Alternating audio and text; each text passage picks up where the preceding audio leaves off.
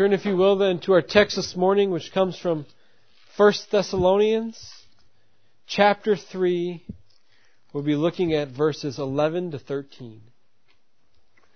1 Thessalonians, chapter 3, verses 11 to 13. Hear with me then the reading of God's Word. Now may our God and Father Himself and our Lord Jesus Christ direct our way to you. And may the Lord make you increase and abound in love for one another and for all, as we do for you, so that He may establish your hearts blameless in holiness before our God and Father at the coming of our Lord Jesus with all His saints. Thus far as the reading of God's Word. Brothers and sisters, if you were snuggled up on the couch watching the Weather Channel, and you heard that a tornado was headed your way, and it very well might come into contact with your house, and it was too late to safely hop in your car and drive away, wouldn't you gather your family up and go into the basement to seek safe shelter? Or living in Wisconsin, if you hear that snow is coming, even in October, would you not go out to the shed and get your shovel out? Would you not go to the store and buy some salt? Maybe even before you go to bed, you might lift the windshield wipers up on your vehicle, especially if you have to go to work early in the morning. And why would we do all of that?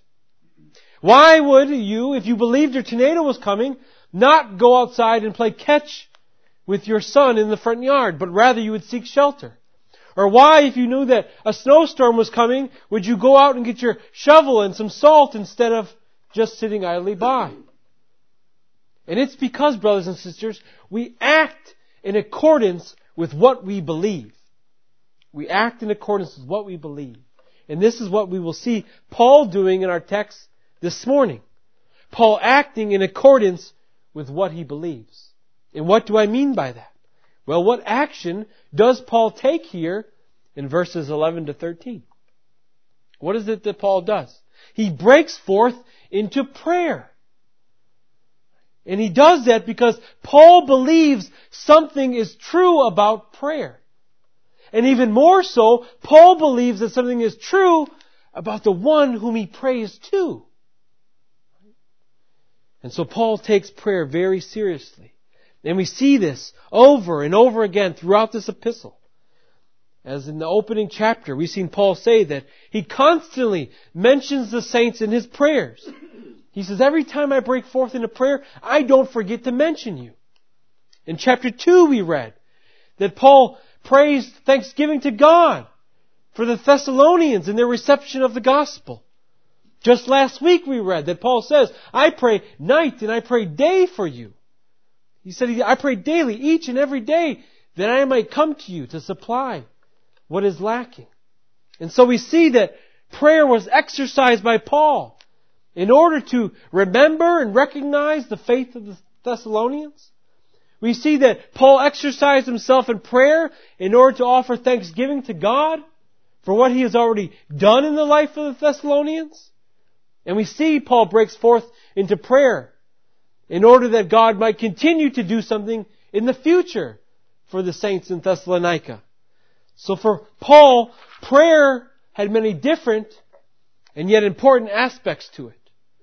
It was a means of remembering for Paul. It was a means of thanking for Paul. And it was a means of asking for Paul. And yet, prayer would be unnecessary unless Paul felt and knew that prayer was effectual. You see, if Paul could not talk to God because God could not hear us or God would not answer our prayer, prayer wouldn't mean much.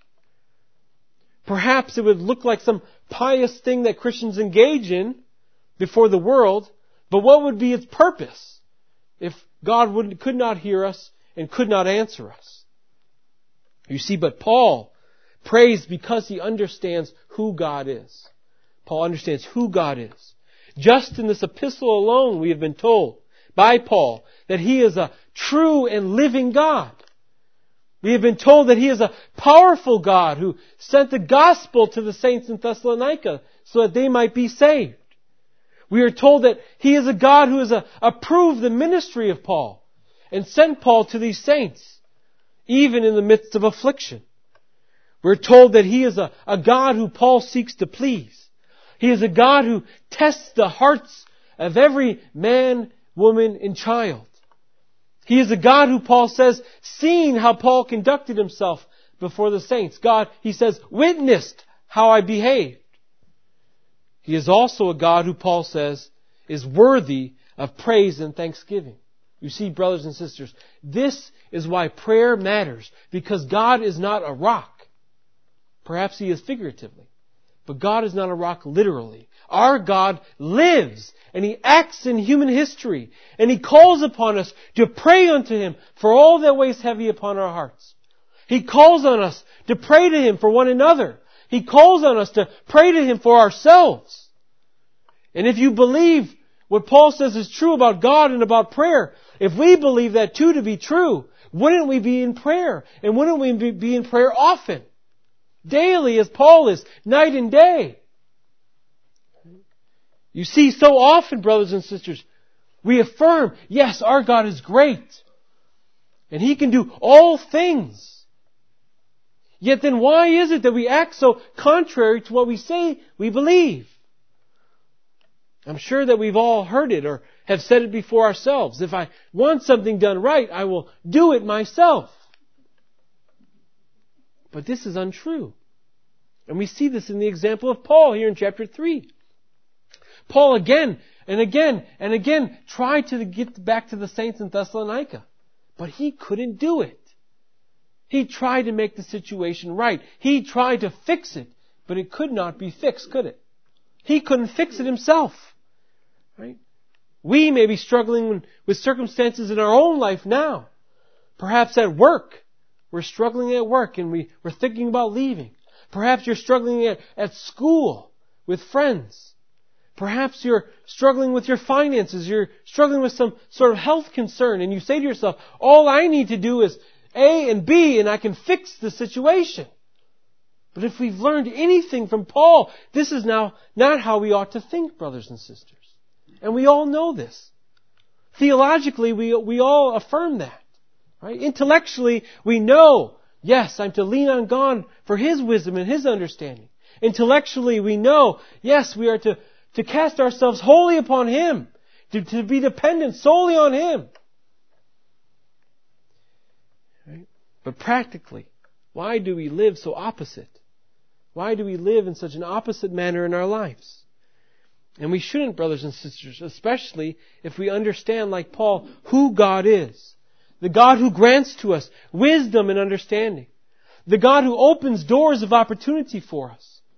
A God who grants to us greater love and peace and comfort. A God who always provides for His people.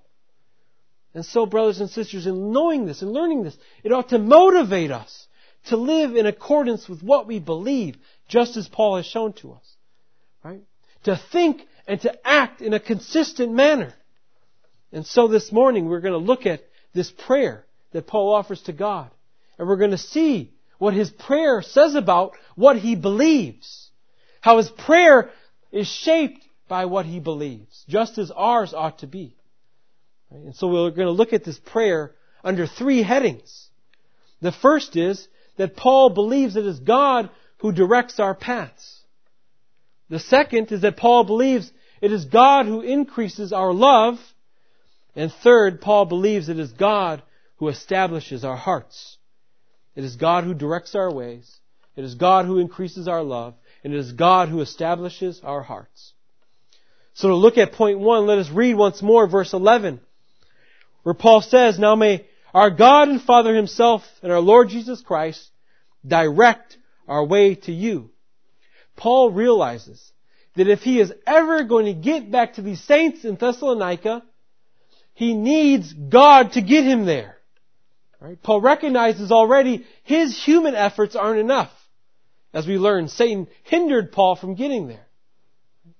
And he recognizes also that the first time he got there, remember, Paul's already been there. He already planted the church. That was due to God's plan and purpose. So Paul has two experiences. He has an experience of God opening the door for him to plant the church there. And Paul has the experience of God closing the door and not allowing him to return once more. And so Paul has these two experiences and he recognizes, you know what? It's not up to me. It's up to God who will open and direct my path and lead me there if that's where He wants me to be.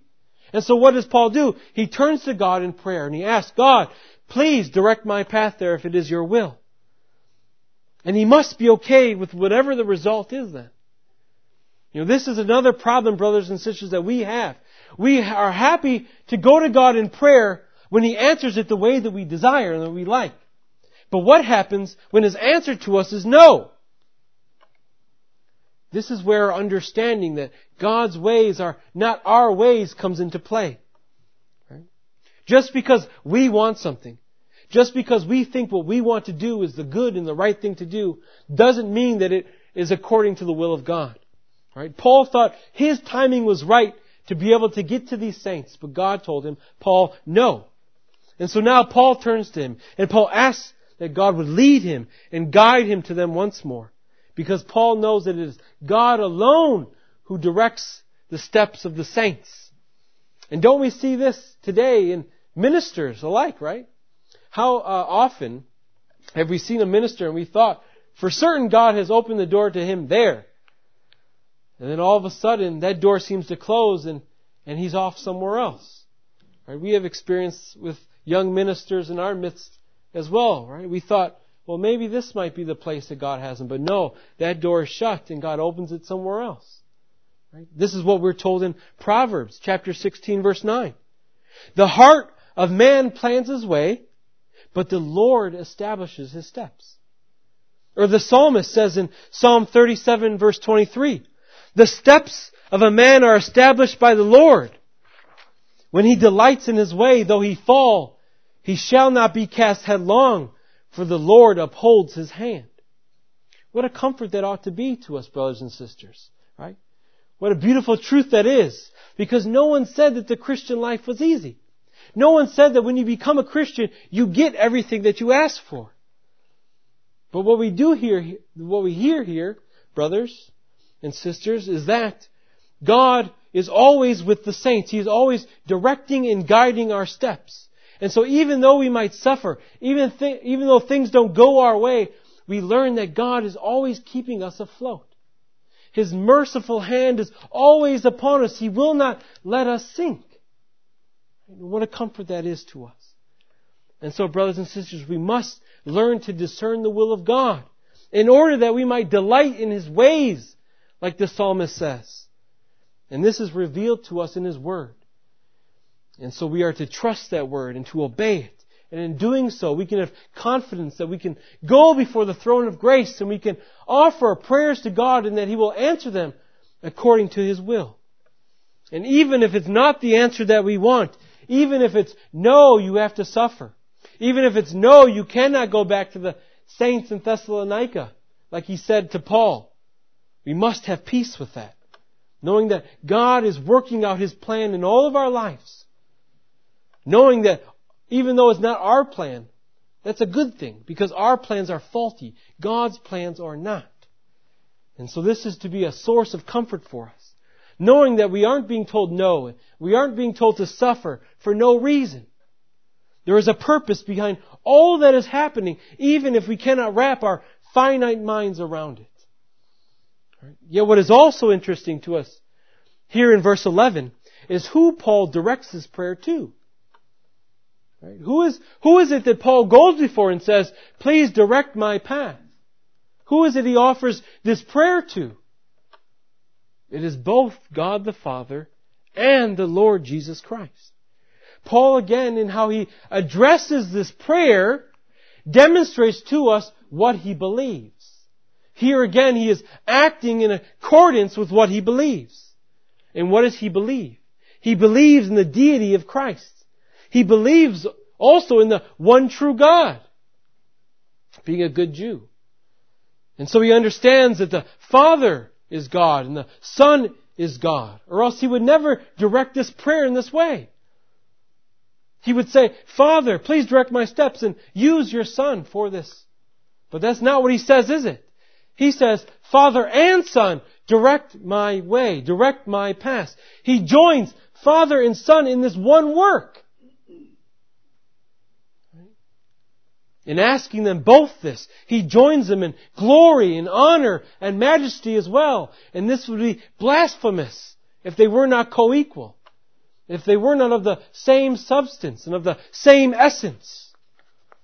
And so, brothers and sisters, we too, like Paul, must make sure our prayers are good, orthodox, Christian prayers. We're not Unitarians and we're not polytheists. So let our prayers be Trinitarian. Right? Because it is the Trinity, the Godhead, the 3 in 1 and the 1 in 3 who work on our behalf. Right? It is the Father we pray to, in the name of the Son, by the aid of the Spirit. Remember, we are to act in accordance with what we believe. So let us pray also in accordance with what we believe. Right? And in this way we honor and glorify God, for it is the whole Trinity who directs our paths. And so we see that Paul believes it is the one true God who directs our paths, as he asks that God would guide him to the saints in Thessalonica. But whether the answer is yes or no, Paul asks something else of God. This is what we see here in verse 12. And here is point 2. Paul believes that it is God who increases our love. As he says in verse 12, and may the Lord make you increase and abound in love for one another, and for all as we do you. You see, Paul knows, irrespective of whether he ever gets to go back and see the saints or not, in order to fill up what is lacking in them, that God will not abandon these saints, that God will continue to bless these saints. And so Paul, knowing this, knowing that it is God who gives the increase, goes before God and asks that God would increase these saints in love. Here again, Paul is acting in accordance with his beliefs. Paul knows that it is God who gives the increase. The minister only plants and waters, but it is God who will bring to completion. It is God who grows us. And so God can use any minister to teach the saints, as He has already used Timothy. He doesn't need Paul. And so Paul, demonstrating love for these saints and seeking their growth and seeking their increase in love, asks that God would grant them a greater measure of love. And why does Paul ask for love? Remember what he says in Colossians chapter 3 verse 14. After Paul goes through saying what the saints ought to put off, being new creatures in Christ, and telling them what they ought to put on now as those same creatures in Christ, he says in verse 14, and above all these, put on love, which binds everything together in perfect harmony. He's talking about putting on that love for God and that love for neighbor. For it is love that brings unity. It is love that brings harmony. And it is love that brings peace within the church. Even when we are being assaulted from the world outside. And so this is what Paul desires of the saints. This is what God's desire is for His church. To exercise our love toward Him in obedience to His Word, in obedience to His law. To exercise love towards one another, in coming here and worshiping together, and praying together, and singing together, and taking the Lord's Supper together, and standing side by side together for the sake of the gospel. This glorifies God. And in doing this, we reflect the holy nature of God as His body here on earth. Yet what else about this love that Paul asked for makes us stand out from the world? What else about this love makes us stand out from the world? It is loving those who hate us. This is what Paul asks for in verse 12. That not only that we love those saints, that we love our brothers and sisters, but that we love all people, Paul says. And this is really where the rubber meets the road, isn't it? Because if the Christian life was just about loving brother and sister, it would be much easier, wouldn't it be? But that is not all that we are asked to do as the saints. Because even the unbeliever can love those who are near and dear to them, don't they? They love family and friends just like we love our family and friends. But this world despises those who they would consider their enemies. There are many different phrases used, but we've heard something akin to, even if I was in the desert and I seen my enemy there and he needed water, I would not give him a drop as I passed by him, right? This is what we hear from the world. But this is their sinfulness of man. For what has Christ shown us? Christ has shown us love and what true love is. And it was dying in the place of wretched sinners. This is why we need to go to God and ask Him that He might increase our love. Not just for each other, but for the world. Because remember, even if we don't get along with someone at work, or we don't get along with someone at school, because they are mistreating us or abusing us in some way, and we find them to be unlovable, brothers and sisters, we too are unlovable. And yet what happened? Yet Christ still loved us. There was nothing lovable about us. There was nothing redeeming about us. We spat in the face of God, and yet the Father sent His Son that He might die for our sins, that we might have eternal life. And now, in light of that grace, in light of that love that God has shown to us, will we not now demonstrate that same love to those who hate and despise us? And what we have to ask ourselves, what is it that Christ teaches us about love? Turn with me, please, to the Gospel of Matthew, and we will see what Christ says about what true love is, what Christian love ought to be. Matthew chapter 5, we'll look at verses 43 through 48.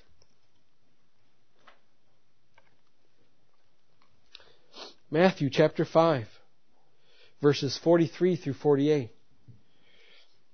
Hear with me the words of our Lord Jesus Christ. He says this, "You have heard that it was said, 'You shall love your neighbor, but hate your enemy.' But I say to you, love your enemies, and pray for those who persecute you, so that you may be sons of your Father who is in heaven. For He makes His sun rise on the evil and on the good, and sends rain on the just and the unjust. For if you love those who love you, what reward do you have? Do not even the tax collectors do the same? And if you greet only your brothers, what more are you doing than others?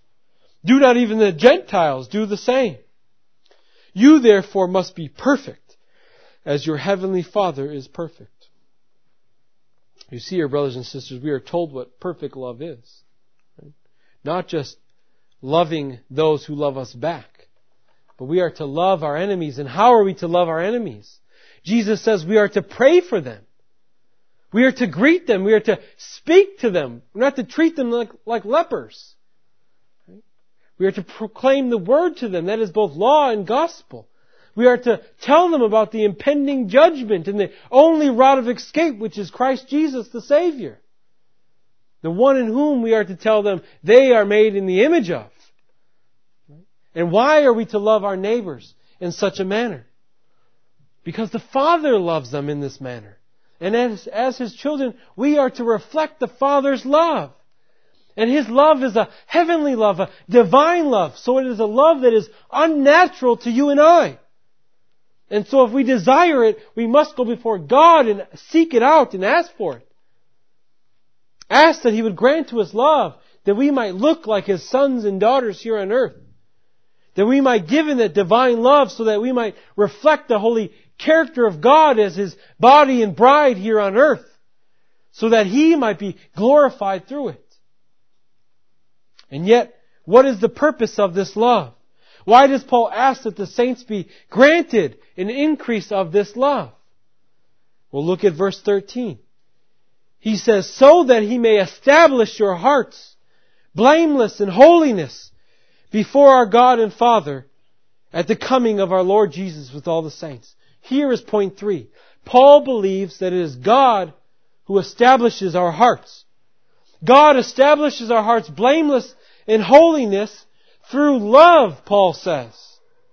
This is what Paul asks in his prayer. Paul prays that we increase in love so that He would establish our hearts blameless. You see, without love, brothers and sisters, our hearts would be cold. Our hearts would be cold. We would not have love toward God and toward neighbor. Rather, our love would be directed towards ourself, like so much of this ungodly world does. Yet this is selfishness. This is the opposite of blamelessness and holiness. And why does Paul desire that our hearts be established blameless in holiness? Well, what does he say? For the coming of our Lord Jesus with all the saints. Paul here is speaking about the time of judgment. For without holiness of heart, judgment is a terrible thing for you and I.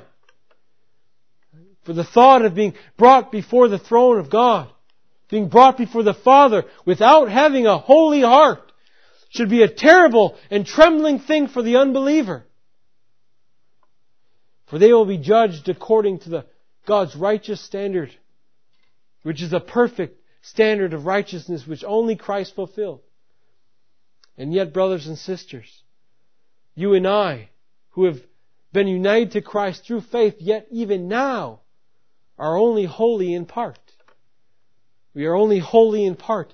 This is why we must continue to grow in love, that our hearts would continue to be established blameless in holiness. And this is so important for us here practically on earth. This is why Paul is so desirous of this for the saints in Thessalonica. He wants their hearts to be established blameless in holiness so that they would not be deceived. All right? He wants them to remain stable and firmly fixed in the faith. And this comes about through being established in your heart blameless in holiness. He wants them to be able to look forward to the time when Christ returns, where their hearts will be fully made holy, when they will be perfected by Christ at His return with the saints. And yet even now, brothers and sisters, although we are only holy in part, we can have an unblameable heart. We can have hearts that do not accuse us or condemn us or drive us mad with uncertainty. We can have peace of conscience, even now. And this is through faith alone in that atoning sacrifice, in that blood of the perfect and spotless Lamb who takes away the sins of everyone who were to believe in Him. You see, brothers and sisters, it is faith that purifies our conscience and should cause us to be confident that we are Christ's. And yet, we must continue to pursue this blamelessness and this holiness, not for any merit's sake, but because it works within inside of each and every one of us to give us evidence that we are Christ. When we see that our hearts become more holy, when we see that we are continuing to practice godliness and holiness, when we see ourselves growing in love, when we see less and less our hearts accusing us, when we see that we are being less beaten down, we see that that is evidence to us that we are Christ and that He is working inside of each and every one of us. And so we need to ask that God will continue to establish our hearts blameless in holiness, so that if there be any doubt, if anyone here has a conscience that is shaken, that the Lord would quiet it through His grace. And we all then as believers can look forward to that time when Christ returns, where we will be vindicated before the Father because of Christ's work on the cross, as Christ has made satisfaction for you and I on our behalf for sin. And yet even now, brothers and sisters, we can know that if we are in Christ, we have already passed from death to life. And what a comfort that should be for us. What a comfort that should be to us. And so as we draw to a close this morning, I hope we have seen what acting in accordance with your belief means. And that we would seek to conform our practice to those things that we say that we believe. Right? That we would turn to God in prayer for all that we need. That we would stop trying to fix things on our own. That we would turn to God in order that He might direct our path. That we would turn to God in order that He might increase our love. And that we might turn to God that He might establish the hearts of every saint. Brothers and sisters, please bow your heads with me in prayer. Heavenly Father, we thank you for your word. We thank you for the truthfulness of it. We thank you for the comfort that it brings to the saints. Father, we ask that you would give to us the recognition that we ought to turn away from ourselves and turn solely upon you for all that we need. That we might gain more and more recognition to the fact that it is you alone who directs our steps. It is you alone who makes our hearts abound in love. And it is you who will establish our hearts blameless at the coming of Christ. And so, Father, we pray that you would continue to increase us in all of these ways for the sake of your Son and our Savior. And it is in Christ's name we pray. Amen.